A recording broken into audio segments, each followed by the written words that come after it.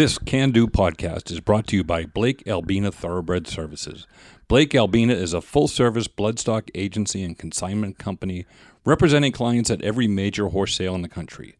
For more information, call Ron Blake at 859-396-4836 or Hunsley Albina at 859-621-0800. Whether an experienced owner or a newcomer to the game, Blake Albina has the knowledge and experience to help you achieve your goals in the thoroughbred industry. I got the horse right here, the name is Paul Revere, and here's a guy that says if the web is clear, can do. This guy says the horse can do. Welcome back to the Can Do podcast. This is your host, Bill Duncliffe. Thanks for joining us for another episode where the heroes and history and some hijinks of horse racing come alive.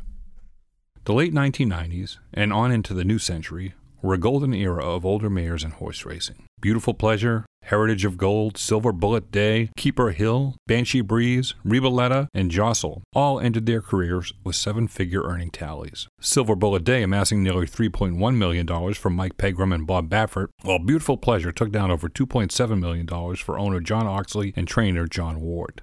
These fillies faced each other in the starting gate repeatedly in multiple graded stakes at various tracks during that memorable time. There is another name, however, not already mentioned, that a look at the charts from back in the day reveals a certain fearlessness in repeatedly facing off against these, dare I call them heavyweights, always trying, always going forward, sometimes exceeding, but always fighting the good fight. An even closer look at the name of the horse, and the horse's namesake, shows a fearlessness, a willingness to fight the good fight, that invites further exploration, demands respect, and quite frankly inspires awe even to this day. I hope that hearing that story will do the same for you. In the late 1990s, my youngest daughter Rose was just entering the double-digit age phase of her life. She was, and still is, a fun-loving, good-humored young lady who got the word games and pranks I like to play with all of our kids. Perhaps she'd been schooled in this art by her older brother and sister. Perhaps she just doped it out all on her own. The important point was that she had not yet reached the eye-rolling, oh, Dad, phase of her teenage siblings. Nicknames or pet names were one of my things. It was in those late 1990s that for a period of time, the one who we would otherwise refer to then and now as Rosie would instead be referred to by me as Rosa Robata, making sure I rolled those alliterative R's just right. I'm sure she had no idea what I meant, but she would just smile and politely go along. Perhaps it was the alliteration itself that drew me to the horse, or just the sense that there simply had to be a story behind this name. Whatever it was, I knew I wanted to know more. Fletcher Clement was a commercial real estate broker out of Little Rock, Arkansas, and, at the time, a longtime buyer of racehorses when he attended the Ocala Breeder Sale in April of 1997. Without the deep pockets of the top-tier buyers, he was always on the lookout for a bargain. Having dropped out of the bidding when it hit $20,000 for one 2-year-old he had in his sights, his eye was drawn to a, perhaps prophetically, spirited filly named Fiery May Day. He purchased the filly that day for $12,000. An Army and Vietnam veteran, as well as a history major at the University of Arkansas Little Rock, he had developed a special interest in the Holocaust. A New York Times article from June of 2000 quotes him as saying, "Maybe as a veteran it gave me an affinity for people in untenable positions." The horse, renamed Rosa Robata by Clement, got her first victory as a 2-year-old in her second start at Louisiana Downs and proceeded to reel off 5 straight in-the-money finishes, capped by a win in the Honeybee Stakes at Oaklawn Park. Failing to duplicate that success in the Grade 2 Fantasy Stakes or in the subsequent Kentucky Oaks, she was eventually privately sold to Ron McKee of McKee Racing Stables. McKee, owner of a window company in Indianapolis, employed Dale Romans as his trainer of choice. Now, she had a pretty successful 2-year-old year and actually into her 3-year-old year, but you did not own her right away either, right? No, I bought her at Keeneland, and of course my recall's not real good at this time, but I think she was a 3-year-old or 4. I think she's a 3-year-old, late yep. 3-year-old, yes. And we bought her at the Keeneland sale, I believe, at the Phasing Sale or Keeneland sale there in Lexington. And I remember we took her down to Churchill, which had the fall meet going on.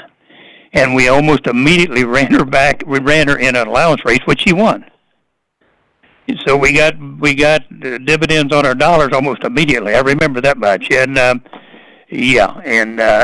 not sure which one of the sales was we bought her from, but Dale Romans basically called me on her and told me about her, and he knew a little bit about the horse. He had seen her training there at Churchill Downs, and we pulled the trigger on her, and it was a good buy. Yeah, because she had. After, her 2-year-old year, I think she really only out of the money finish was her debut, and then actually into her 3-year-old year, she won the Grade 3 Honeybee at Oklahoma. Yes.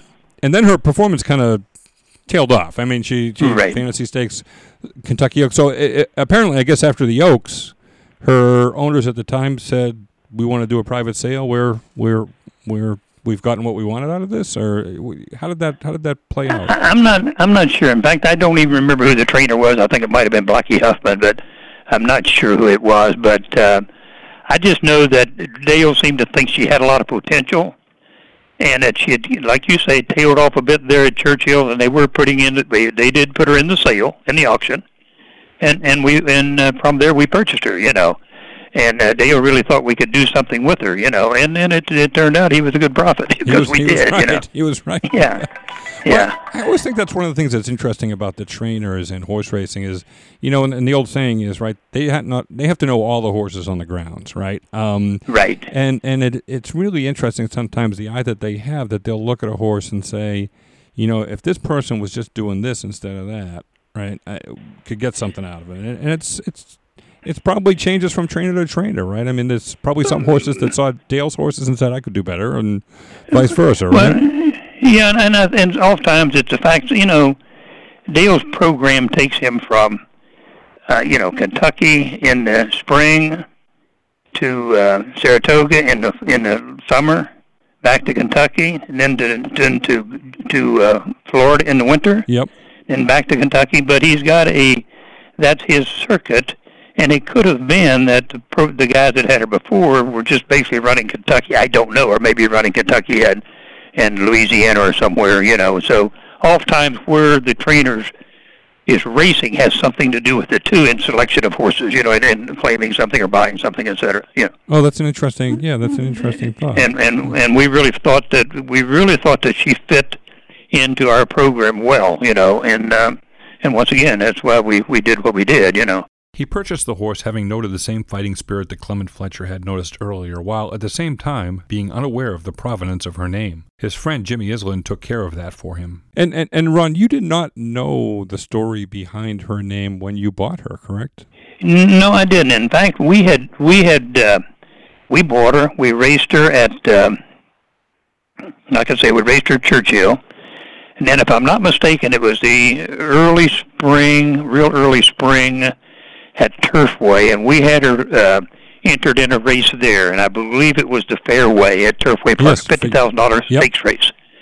And Jimmy Iselin, of course, Jimmy's known around the New York circuit some, but Jimmy and I had partnered on some things, and in fact, I think we were partners then on a couple other horses, but he called me either right before or right after that race and told me the story, and it didn't register with me much at that time. I mean, I really appreciated it, this, that, the other thing, but I got home and I remember looking it up on the internet, and I mean, it sent chills down my spine when I read the story, and really, really, really associated, her name with this great Polish hero, young lady, and it just literally gave me cold chills. I mean, anyone who reads about her or sees anything, but he told me the story, and it was just awesome. It was just really awesome. Yeah, no, I had the same reaction because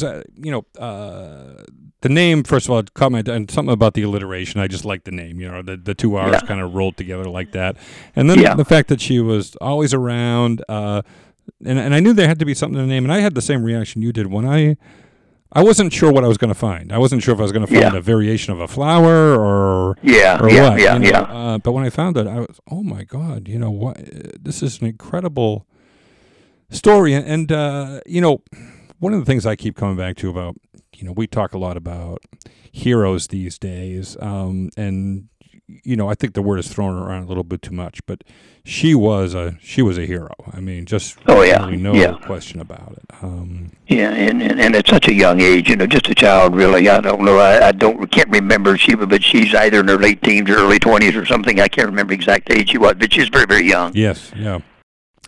I think that's one of the things that attracted me to her way back then was, just the never ever quit. Even if, like you said, even if she was a cup below, she wasn't far below. Because like we talked about, these were Hall of Famers that she was running against. In another era, there was times, and since I've been doing racing, and of course I'm not doing it so much anymore, so a little bit, but not much. But anyway, in my span of racing, there was times that she would have been one of the top fillies.